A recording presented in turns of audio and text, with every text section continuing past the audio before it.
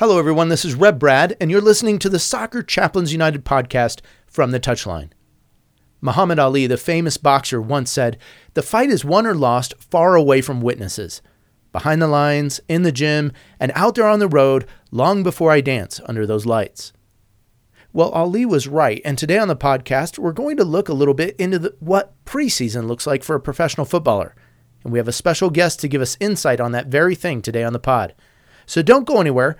We talk about powering through preseason with midfielder Dylan Powers right after this. He's found the space, and he's found the back of the net.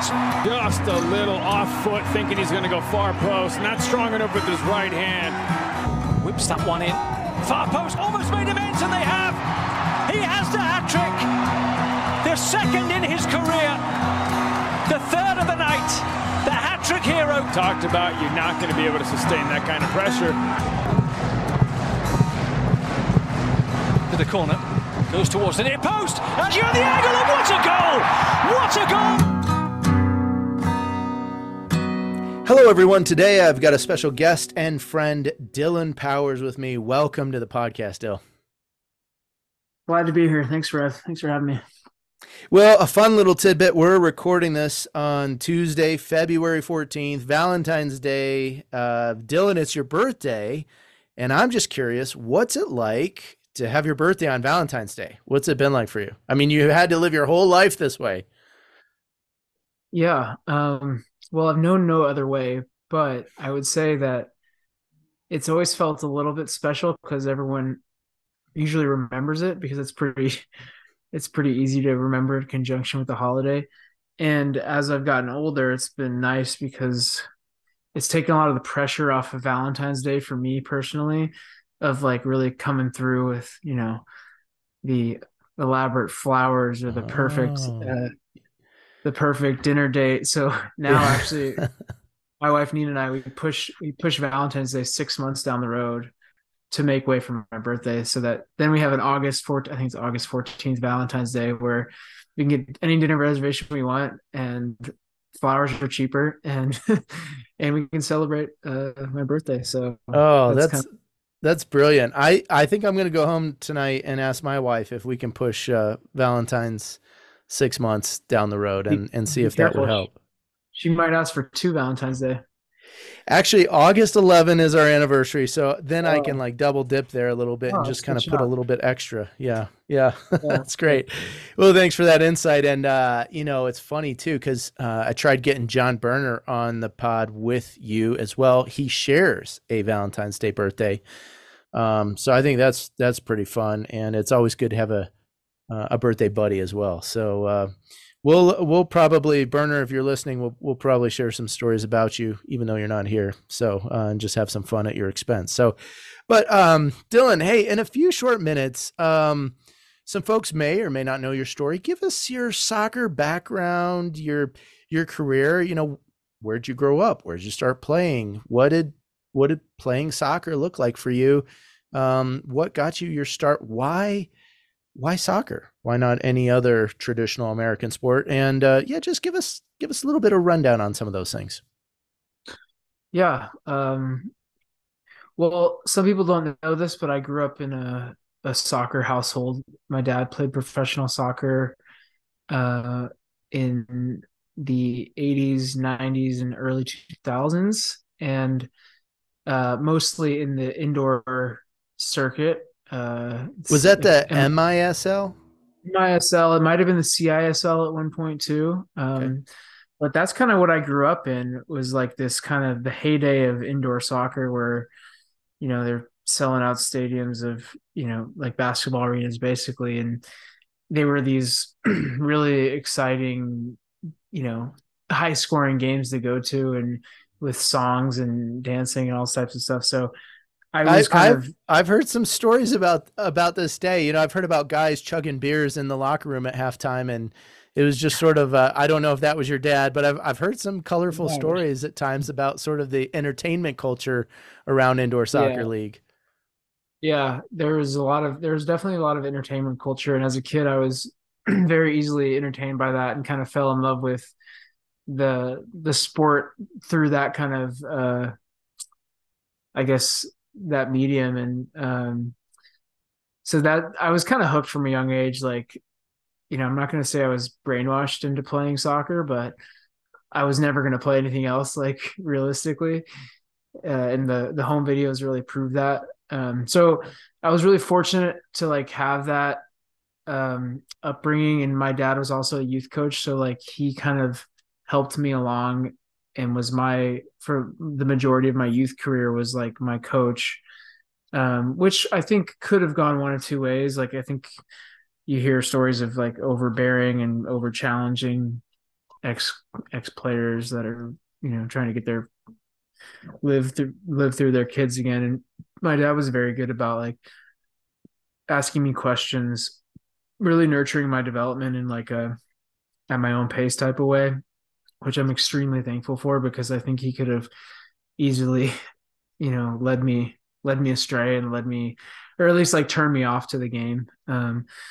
So that was kind of like the context. That I grew up in Texas, which is Dallas, Texas has a pretty good, soccer scene.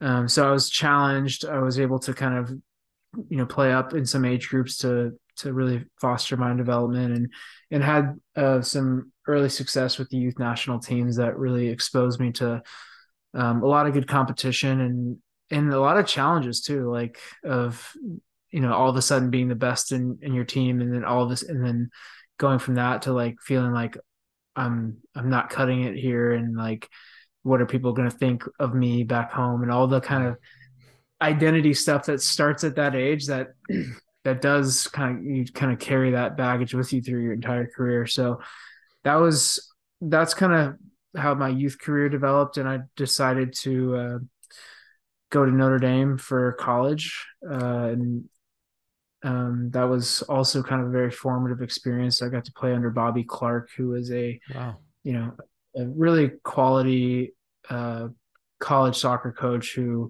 was really more than a coach to a lot of people. So that was a very special experience to play under him. Now tell us about Notre Dame, because was the academy culture in Texas, was that quite formed yet where that was a strong opportunity for you, or did Notre Dame feel like the next best step? I think that like my senior year was like the first year of academy, like they introduced the academy system, and it was pretty rare to like jump straight from high school to the profession. The links between the professional teams and the academies were kind of almost just, I don't know, in name only.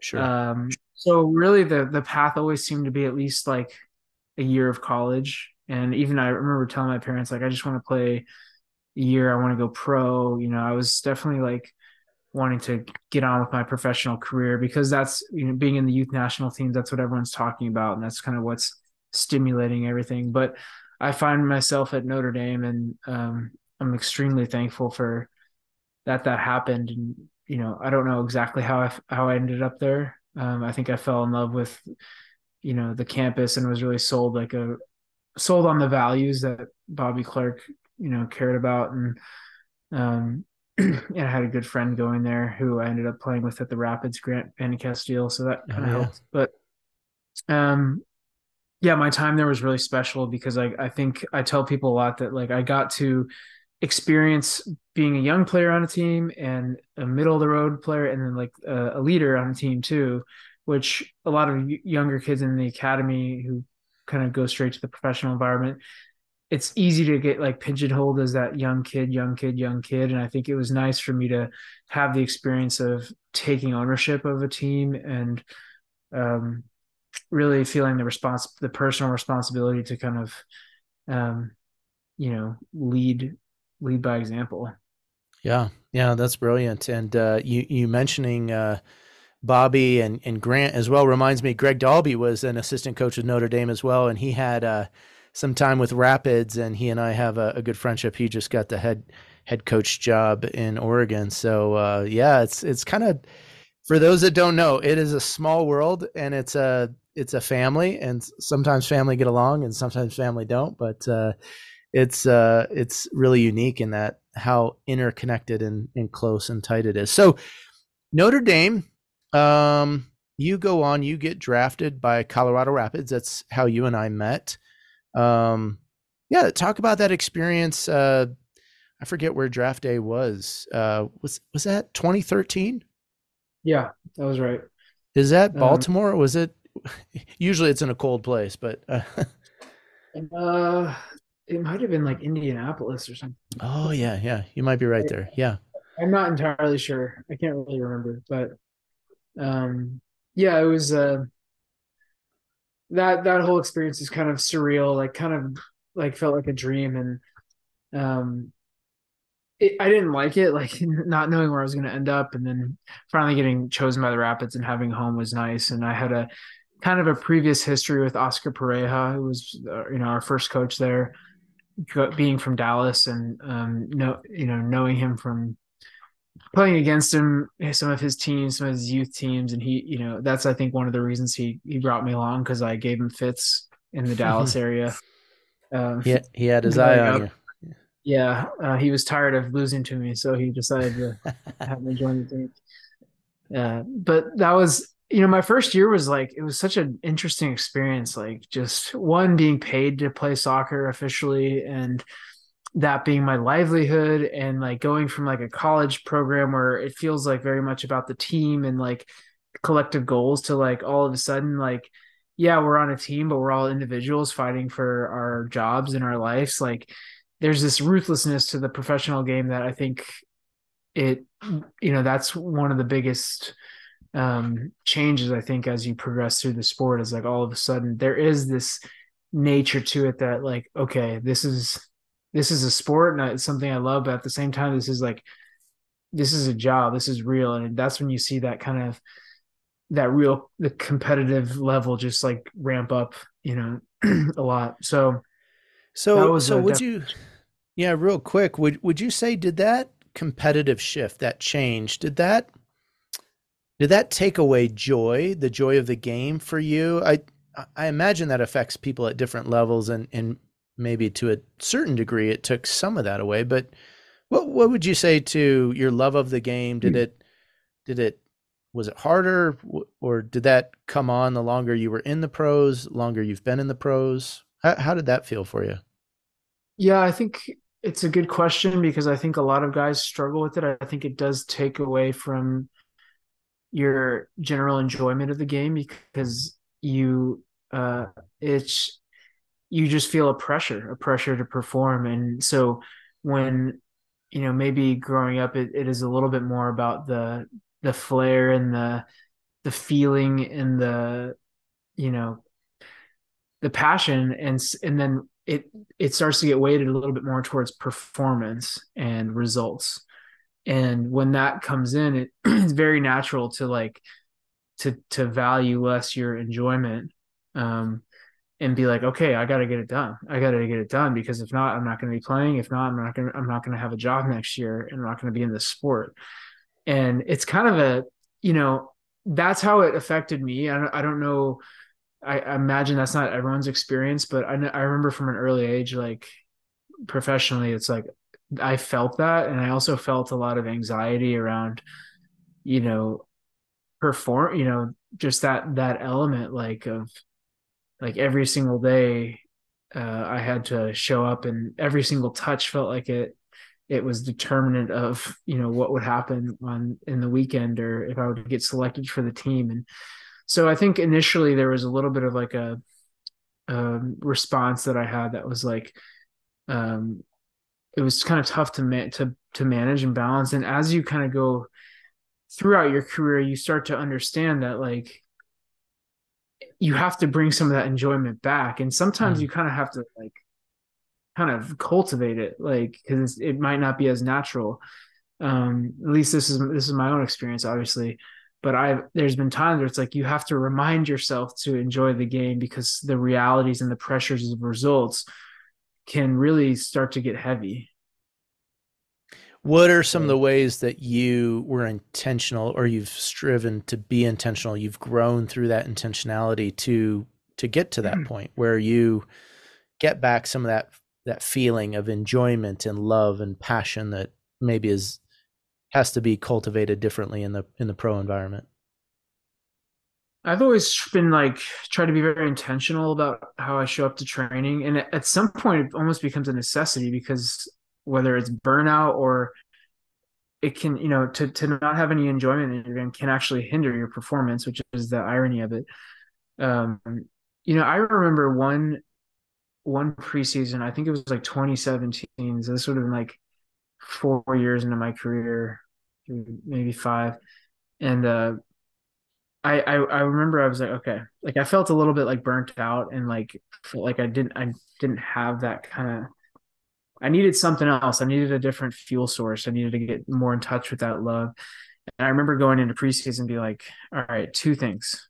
My intention is like I want to be I want to be the hardest working player on the field, and I want to enjoy myself. Like that's it. That is it. Instead of like, I would have otherwise I would have gone out there and been like, like with different intentions, well, maybe more technical, tactical, or like performance based, like, I want to score in this session or blah blah blah. But like I remember going into that preseason keeping it very simple and being like, I want to work hard and I want to just enjoy it. And it was like it was fantastic. Like I remember not only was I felt like I playing at the top of my game, like I was like having such a great time. And like that was like a special kind of experience for me. But I will say it really only lasted into preseason and then like into a little bit into the season because then results come back in and performance and oh shoot, like I'm not playing this weekend. I got dropped from the team.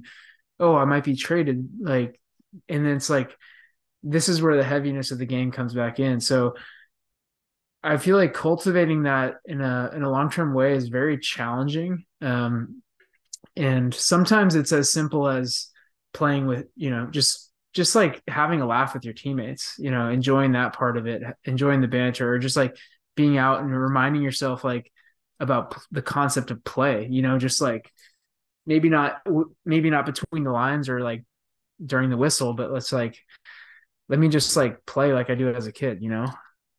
Yeah. Yeah. You mentioned that, that relational impact with your teammates. I remember 2016, the team vibe with Rapids was just really tight. I mean, guys were barbecuing together. They were playing golf. They were spending time together off the pitch. And there was just this relational depth. And I remember telling, I think it was Pablo, I remember, hey, this feels a lot like 2010 when the team won the championship. So I wonder how much of that 2017 you're coming off a great year, really. Didn't quite get to where you wanted to, I'm sure, but 2017 coming off and coming into preseason, that feels that. And I've noticed with the teams that I've served in the years when people were more relaxed and spending time together, just felt like the club was doing well. And has that been your experience in the other teams that you've played with before too? 100%. 100%. I think. How do you coach that? How do you get that right? Like, I think that's a big challenge, as you said. I don't like. I kind of think that's on the players a little bit, and I think the club can maybe do things to foster that, like by making connections. Because there is this like one of the challenges is there's players in, there's players out every year. Like there's not this perfect continuity, which would I think make things easier, but it's about having the right people on the bus. And then I think as a group, you have to be intentional about that and understand that the better relationships you have off the field, it makes a difference on the field. And I think people don't respect that concept enough. I don't think, and I don't think it's talked about enough from like, we talk about X's and O's all the time, but we don't talk about chemistry. We talk about on the field chemistry, but we don't talk about how off the field chemistry affects on the field chemistry. And I remember one of my coaches, James O'Connor in Orlando, he kind of harped on this point a little bit. And he's like, I think he was talking about his time in England. Like he played with a guy in the midfield, him and the other guy were like really good friends. And there was this other guy who that came on, and his friend was kind of like standoffish to him. He didn't want him kind of to ruin that with the thing they had. And James said like he still decided to cultivate a relationship with this other guy. And when him and this new guy played together, they were able to work well together where the other two weren't. And because of that, they were able to like, stay on the field and, find a partnership together. And I think that story, hearing that and my own experiences made me understand that even if like, you have a natural fit with some guys and you don't necessarily with others, but like there's always common ground to find, and just spending time together, I think can help that process. So what I've tried to do everywhere I've been is to, as much as I can, like foster that within my individual relationships, but like trying to get guys together to just be together. And that's something I'm actively doing right now with a lot of new players here in Orange County. Nice. So you're playing Orange County Blues. This is how many years have you played with them? Well, it's Orange County Soccer Club now since okay. they changed names several years ago. I've played. I came into the Orange County Soccer Club in 2021 summer after some time in Scotland, and I played the rest of the season with them in 2021. It was a championship season, so it was kind of a special run. And then I did not re-sign with the team, and I came back the following summer, halfway through the year, which was last summer. So I've been on the team a collective or like a total of 1 year, but kind of two different stints. And okay. I'm still, continued on past last year. And this isn't the first time I've actually been in the door for preseason and kind of at the start of things. So it's kind of nice to feel like I'm a part of it from the very start, to be able to, start to make those inroads and be a connector of the team. Nice.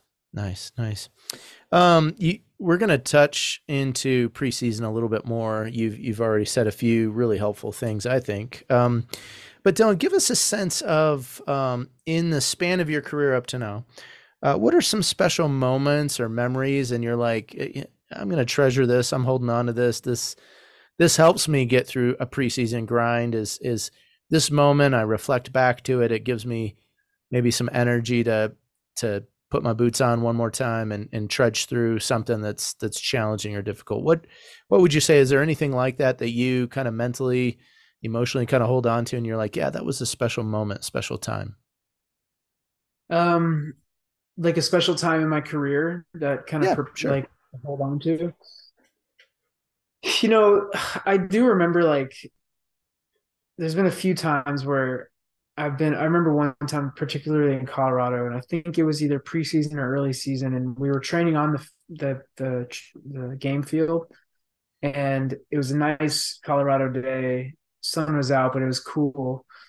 And like, we're kind of in our sleeveless, and I was just like, this is just really like coming out here, exercising our bodies. Like I'm around a bunch of guys that I love. Like, this is like really special. Like I'm thankful for this moment. And so like, I guess it's gratitude that is one thing that has been a very kind of a source of sustainment or sustaining me in my career. And I think back to moments like that, and sometimes I'm able to, put a quick pause on what's actually happening and just kind of look around and just be like, have these moments of gratitude, or maybe they're even grace, and to just be like, you know what, like I'm happy to be out here, and I'm happy to kind of, there could be a lot worse places to be. And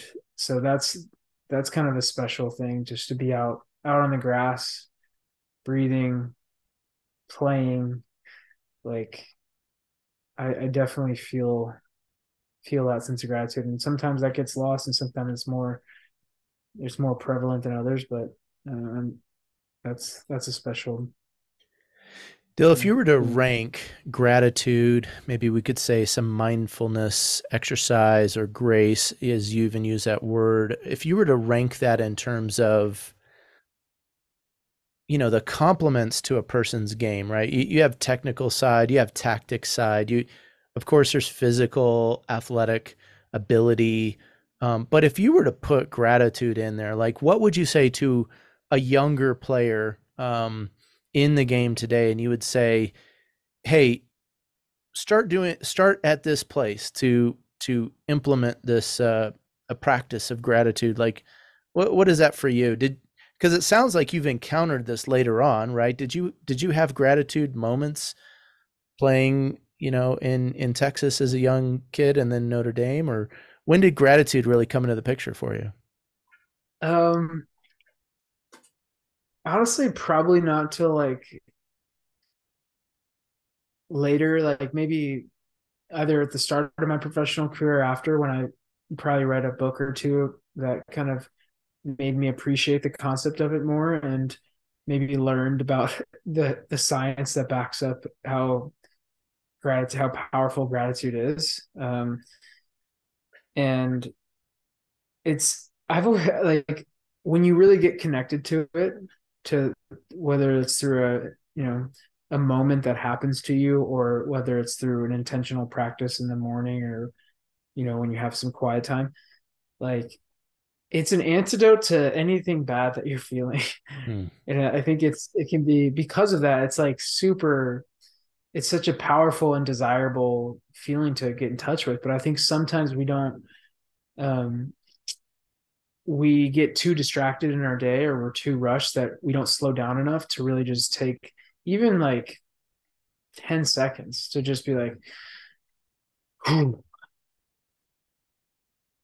thank you. And so I guess I've learned that practice a little bit over time, and I think it's a little bit more retrievable for me. And sometimes it's not. Sometimes I can get a bit disconnected from gratitude, and that's when I know maybe I'm a bit out of line. But for me, gratitude can be it's a superpower, honestly, because it's not just for that, but there's one other, like, I think there's also, it can be used as well, like when you're struggling, when you're out of the form, out of the team, to just be like, you know what, like, thank you for, like, you can kind of count your blessings, but also like you can look at, like, I remember, like, this one of my good friends, he's like a yoga teacher, and he leads a lot of retreats and stuff from Denver. His name's Billy Potoknik. He would always, like, I'd be in his classes, and he would just say, thank you, bless you, thank you, bless you. And just like cultivate this sense of gratitude for everything that's coming in, good and bad. It's like, okay, bad stuff comes. All right, thank you. Like, okay, it's a part of my experience, like, I can take that in, I can learn from it. Like, this is here for a reason. And I think if you kind of have that, that's more of like the attitude of gratitude, which is more of like a overarching kind of how your perspective on life. And I think that's been helpful in times when I've been like struggling and really down on, oh, I'm not playing or whatever. And that has been very sustaining. It's huge, honestly. Yeah, it can feel kind of counterintuitive to be thankful in the midst of trial and adversity, but as you said, it shapes us, it forms us. Sometimes we grow best in the midst of those moments. And yeah, I really appreciate it. Well, part of the title of today's podcast was, powering through preseason, pun intended, but you're giving us some great tools, Dylan, to not only power through a preseason grind, but also life, the season of life and the things that we go through. Dill, for those that don't know, positionally, where do you normally slot into the lineup? Where do you normally play? And, how'd you grow into that? Well, I started my career as a attacking midfielder, and then I became a box-to-box midfielder, and now I'm a defensive midfielder. So I'll be a center back by next year, probably. Just moving back the way. Moving back. But pretty soon a goalkeeper. No. Shout out to Burner.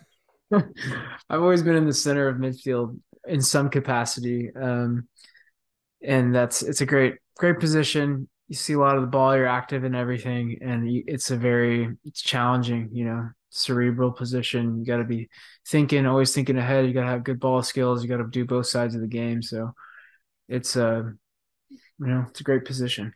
So if I'm right, and I'm a chaplain, everyone, I'm not a coach, I'm not like a tactician. You've been an 8 and a 10 and a 6. Have I got the numbers right?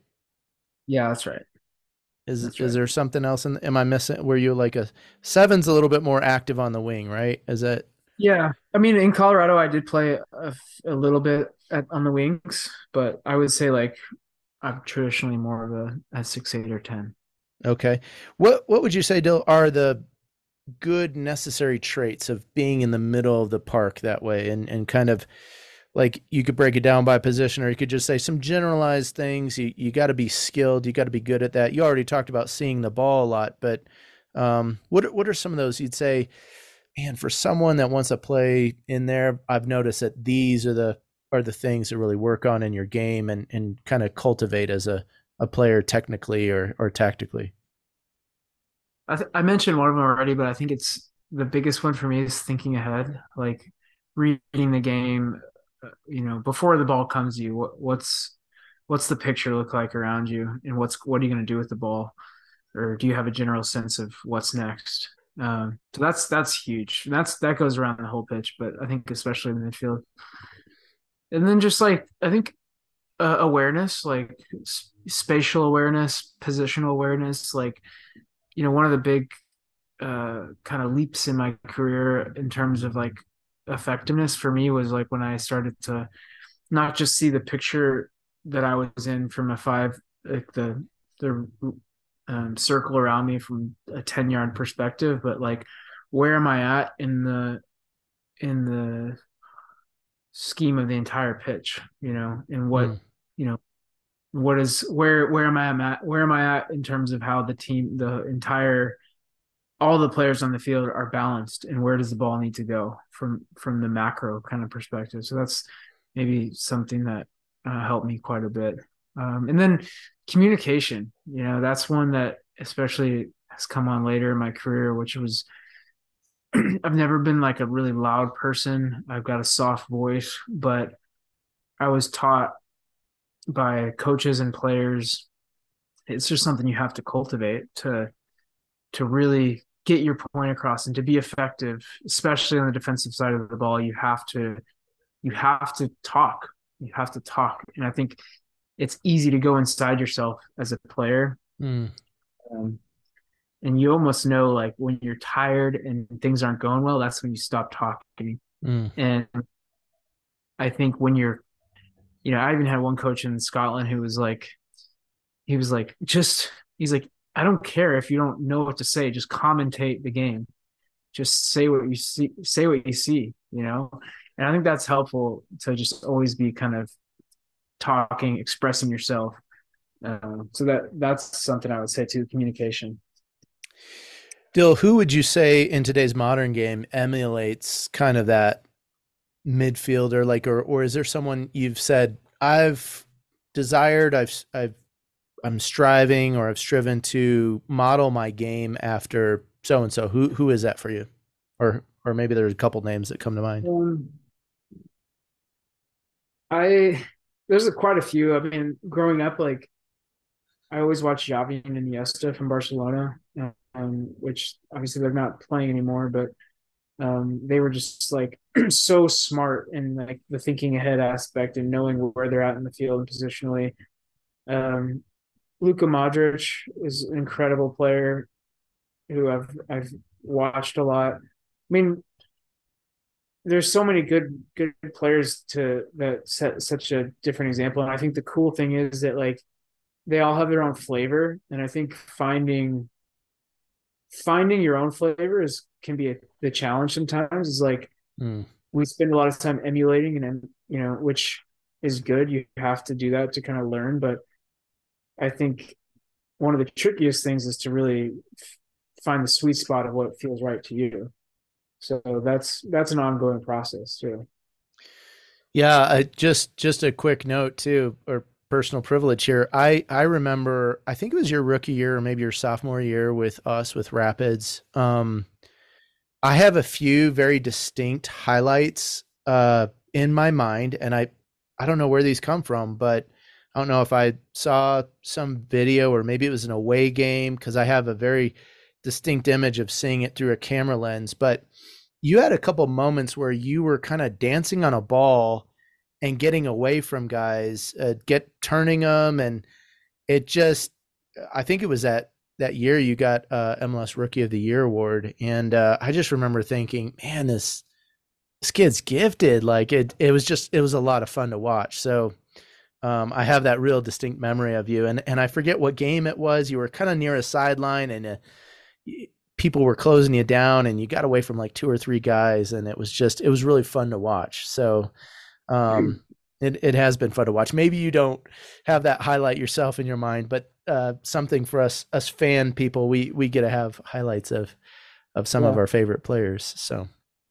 Dylan, you mentioned you and Nina got recently married. Tell me about some of those traits you just mentioned: awareness, communication, reading the game, reading the room. Like, how do those play into marriage? How do those play into relationship?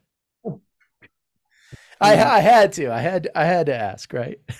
I mean, I'm laughing because like there's so many life and soccer they're not necessarily separate things. Like there's the same principles apply, and that's maybe throughout everything. But like I would say for us, communication, Nina and I, communication is massive. And we don't always get it right. And I think it's been, over the course of our relationship, we've been together maybe 9, 10 years at this point. It's been a learning process of, okay, like how do we communicate with each other, and being clear and being open and expressing yourself in the way that you need to kind of get your point across, so that you're not harboring resentment, so that you can kind of really let the good stuff flow. Because there's stuff that comes up all the time that like will be a challenge to the relationship. She'll get angry at me, I'll get angry at her, and learning how to express that is really important. And I think she has different ways of doing it. She sometimes needs a little bit more time to process and to step away and then re-enter to say, okay, this is what you did, or this is what I'm feeling like, and then I can respond. Or maybe for me, like I like to kind of go attack it head on and just be like, this is the way it is. Like I need help, or blah blah blah. And so that's something we value a ton. And I think as you live with somebody long enough, you really start to understand their kind of what makes them tick, or what doesn't, and how to really kind of cater to that. And like the thing is, like, we're all different, we have different love languages, we have different needs. And I guess part of the fun is like learning how to like optimally do that. But then like realistically, no one's ever going to get it perfect. So learning how to troubleshoot and problem solve becomes a part of the daily grind of being in a relationship. And I think it comes down to communication a lot. Nice. And then always coming back to the love, where is it at? And let that be it's always underneath it all the superficial problems or whatever that are going on. It's like, okay, like that's our common ground, Yeah. So yeah. That's what kind of guides us. For a minute, talk about preseason, because preseason can be pretty brutal for relationships and for a partner, a spouse. It can be, I mean, sometimes you're separated from them for weeks, months at a time. I imagine that makes communication that much more important. But what's the impact that you've seen over the years as you take on preseason? How does that affect your relationships and the other things that you, even as a person? Yeah, it's a big energy suck for lack of a better term. Like, Hmm. so I have less time to like I'm so focused on like recovering and just like processing what happened physically that I just have less to give. And I think as the years have gone by, we've gotten better at understanding that that's probably going to happen. And even during the season to some extent, that there is going to be less to give, so we might have to get by with a little bit less for both of us. And um I think having that expectation a little bit of like imperfection, that some days like I'm not gonna be at I'm not even gonna be above 50, like. Hmm. But I think at least checking in with some sort of intentional moment, even if it's once a day, Hmm. like even if it's at the very end of the day, like, you know, just being there with each other in the same kind of space, because it's easy, because maybe I'll be ready to connect, but she's onto her own thing and she's kind of not in that space and distracted. And I think to be able to not be distracted, set aside our full attention for each other at least once is really helpful. And I think it's kind of like I don't know, a starting place, I think, for this time of year. Well, Dill, it's been great. You've given us some tools already: gratitude, communication, setting expectations, intentionality, rest. How important are all those tools for a preseason? And if we were adding to the tool belt or the tool box, you would say, hey, Brad, maybe there's a young pro, maybe there's an aspiring pro out there that's getting ready to enter into a new season, new challenge for themselves as their game progresses. Like, what would you say? Hey, add these things to the toolbox. These are pretty necessary to get through a preseason grind or even the season grind itself. Yeah, I think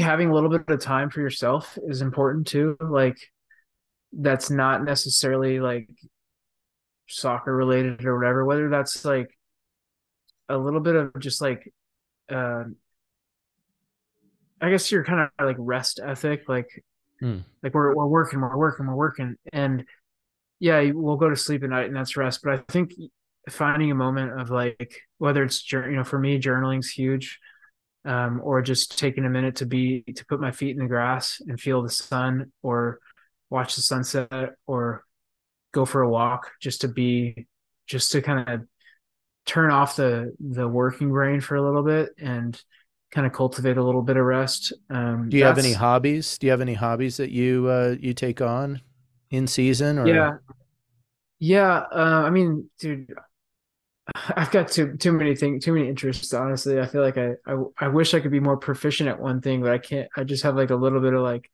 sampling right now.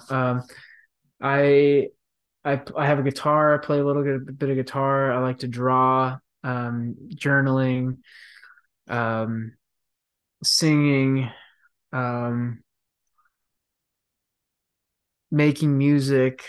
Like, there's so many different things that kind of pique my interest, and even just like learning, like reading, about things that don't pertain to anything anything that like involves soccer, um, or that aren't necessarily productive. Like, so having that playtime, I think, is important, as I kind of mentioned earlier. Even like a video game too, just like turning off the brain. Like, I think it can really help you, when you re-enter back into things, be a better partner, be a better for yourself, like when you feel a little bit rejuvenated. So I can ask you for the next podcast maybe to come up with a song and sing for us and do a little guitar number. I guess I could probably make that happen. Maybe not the guitar. I'm pretty beginner, but I did my buddy and I did end up writing a song for Nina for our wedding, which was kind of fun. I performed Oh, it. Yeah, nice. you'll Nice. have to ask Burner how it went, Yeah, but I will do that for don't sure. don't let him sing though. He's tone deaf.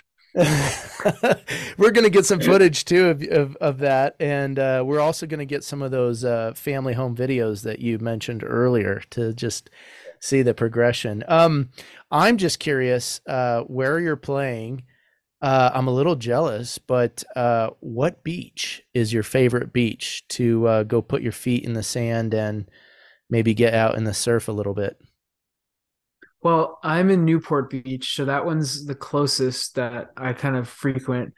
But I'm kind of there's a nice state park called Crystal Cove, which is Mm, just down in between here and Laguna Beach.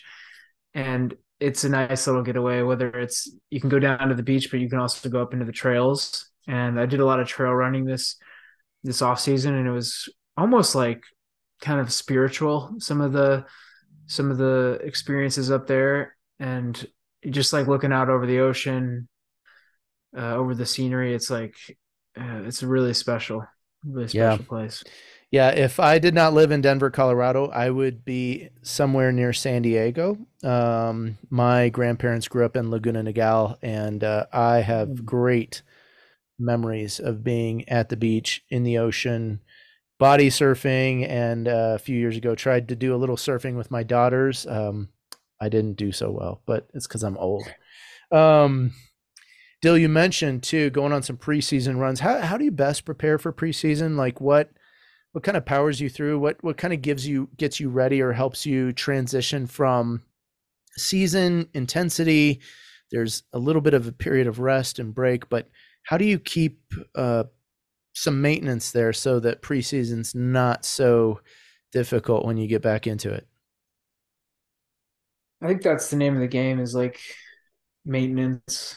I think there's been times when I've really pushed to be like extremely fit going into preseason, and there's nothing wrong with that. But I think there's an element of like, let me listen to where I'm at right now. And as I get older, it changes every year. Sometimes it feels Mm, like I need to push. Sometimes it feels like I just need to maintain. And this year felt like I I wanted to use the training time in a different way. Like I did a lot of cross training. I did a lot of trail runs. I did swimming. I did um, some alternative types of weightlifting, and I think I was using the I was actually using the running to work through a lot of uh, blockages I think felt I had in my experiences of engaging with fatigue. And I had someone kind of helping me through that, one of my friends, and just going on runs with me, and we'd run, feel if something come up, and mm. we'd talk about it. I'd kind of feel it out, talk what's going through, and then okay, how do I re-enter in a different way if I can, because people don't talk about the emotional side of the game a lot. We have a lot of emotions trapped in our bodies. We have a lot of emotional blockages that show up on the field. And so I wanted to use this off season to really challenge some of those. And some of mine really show up around how I deal with fatigue, like how, when you're really pushing yourself, what does your body do? What's the response? And so I really used this off season to kind of tackle some of that. And it was very powerful. Nice, nice. Yeah, you're in this place still where a lot of younger players that I meet don't take into consideration the emotional side, how it affects the physical side, and vice versa, and even the spiritual side, how that can affect all of that. And there's between mindfulness, between some of the techniques you talked about, there's some grounding techniques and other things that as you mature as a player, you understand your body knows, right? And sometimes it takes us learning to listen well to our bodies, to understand our bodies differently. It seems like when you're younger, you can just press on and push through sometimes and ignore that. But you really have to learn to grow that and understand things better. So yeah, I'm a little jealous for Colorado. We got trails, but they usually have snow and other things on them. Mountain lions and bears and whatnot. But well, Dill, thanks. You've given us, I think, a lot to think through, especially for those of you listening. You've got your own preseason that you're in or you're facing right now. I just want to thank you for that experience and just sharing that. And I'm just wondering, Dill, are you doing any sort of personal professional coaching with, maybe there's a younger athlete or someone who's like, hey, I might like to learn a little bit from Dylan Powers. Are you doing any of that yourself right now, or are you just kind of focused in on the game and personal life right now? Yeah, I do. I've got a few young players I connect with. I'm happy to connect with anyone. Have a couple programs I've developed with on the mental side of the game, really around maximizing your development, taking ownership of your development with one of my old teammates, Shane O'Neill, who you know. But always happy to chat about this type of stuff. So yeah, I will.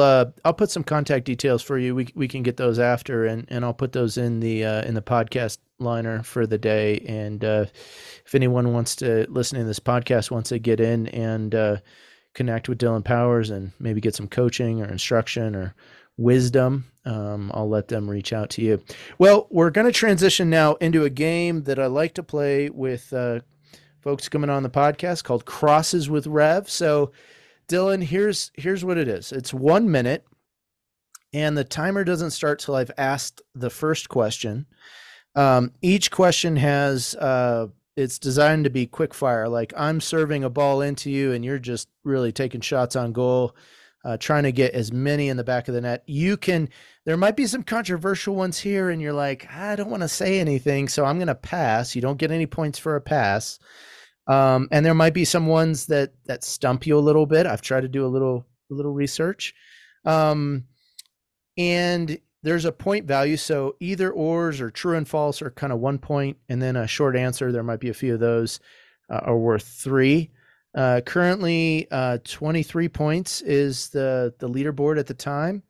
And we'll get some of your other teammates here playing this. So you might actually take the player leaderboard for the moment. Is there right answers?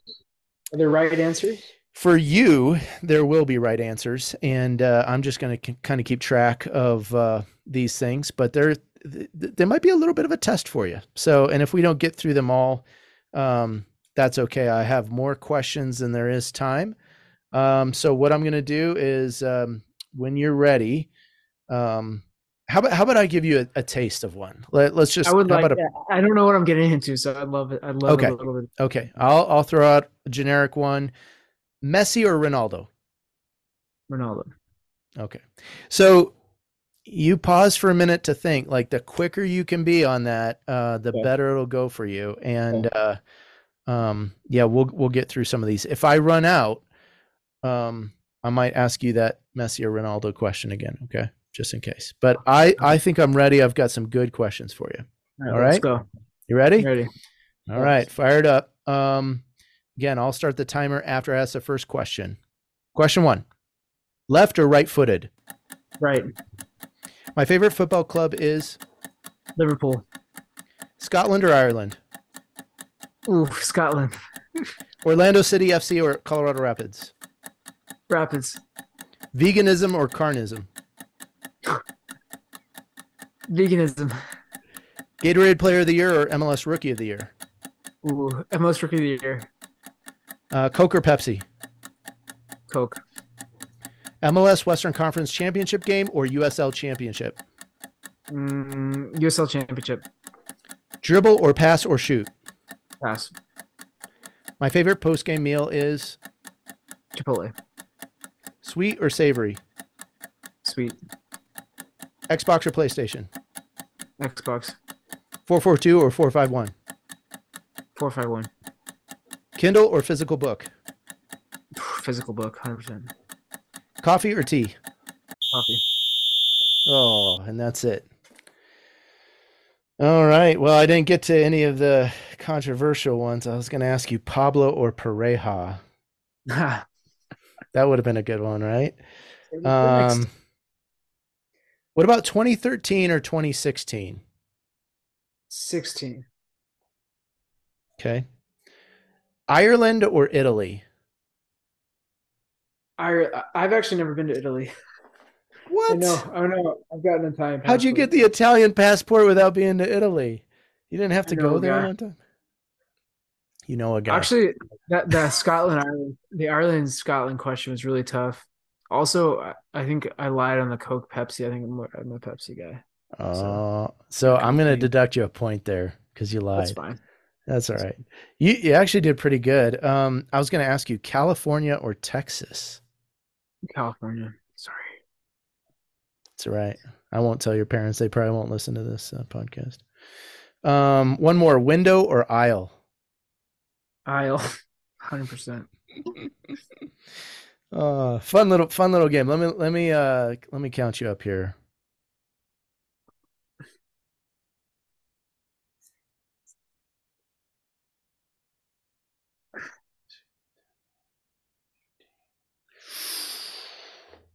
$18 points, buddy. The leaderboard's 23, but you're the first amongst players, so you currently sit atop the leaderboard. And I don't know if Burner or Watsy will play this game, but you got a good run, and I will keep it really hard for them too. So, yeah, well done. It was fun. Oh no, actually 19 points. I had an extra question in there on the USL Championship. Yeah. 2016, I forget. 2016, were you playing against, who do we lose to? Was it LA? No. Seattle. Where were you? I don't, all I remember is Gashi for some reason. And I remember who left the team that year from, he had come from Philadelphia, played just 1 year with us, Latu. Sebastian, I remember him. That was the last game he played for us. Like last time I saw him. Yeah. What was your memory of that night? That was a tough night. That was probably one of the more painful nights for me as a volunteer chaplain for Rapids. I thought I actually played pretty well, and I thought, yeah, I was disappointed with our attacking group. I remember that day.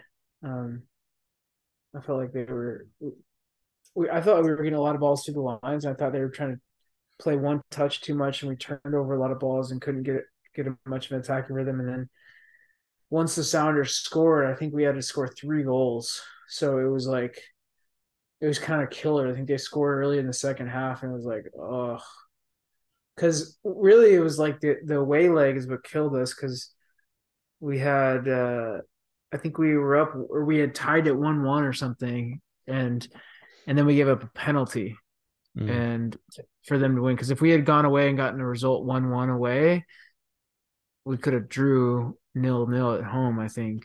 Yeah, or gone through. If we didn't need to win the game or score 3 goals if we got scored on. So I remember that night. It must have been before the goal. I looked over.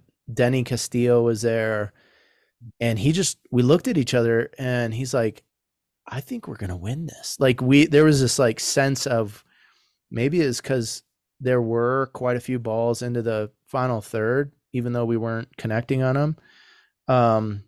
And Denny just had a feeling, and I was hopeful. But I remember, watching that first away leg, feeling just like, oh, and I remember being frustrated. I've been around MLS long enough. I was frustrated. I was like, why do we start on the road? Like, start at home and then go. Like, I felt like something. Every playoff, I have something about how MLS does their playoffs that frustrates me. But that was one of them that year for sure. Because I was like, if we had started at home, different story. But that was a fun group, fun year. Well, Dylan, if you don't mind, I want to end tonight's pod, end the pod today with a blessing for everyone kind of undertaking preseason preparation right now. So blessing for coaches and athletes and the team staff, front office staff. So I'm just going to kind of close it up that way, if that's cool with you. Please. God, the thrill of a new year, the potential of a new season. Bless now the preparations that are underway. Strengthen heart, mind, body, and soul to ready for the challenge and the time that lies ahead. Bless each blade of grass bent under the striving of athletes. Bless each whiteboard of strategy and tactic sheet. May they stay intact. Bless each ticket sold and competition spectated. Protect bodies from injury. Protect minds from mental strain and fatigue. Protect hearts from discouragement and fear. Bless each one, no matter what role. For the athletes, great and small. For coaches, confident or new. For training staff with their hands of healing. For team staff, their organization and support. May each one power through preseason with your strength and power into the bountiful opportunity of the season ahead. Amen. Dylan, thanks for joining me. Real pleasure to have you on, and we'll definitely have to get Burner and Watsy in and get a little bit more banter for next time. So yeah, we did. That's great. Well, everyone, this has been Rev Brad and Dylan Powers coming to you from the touchline.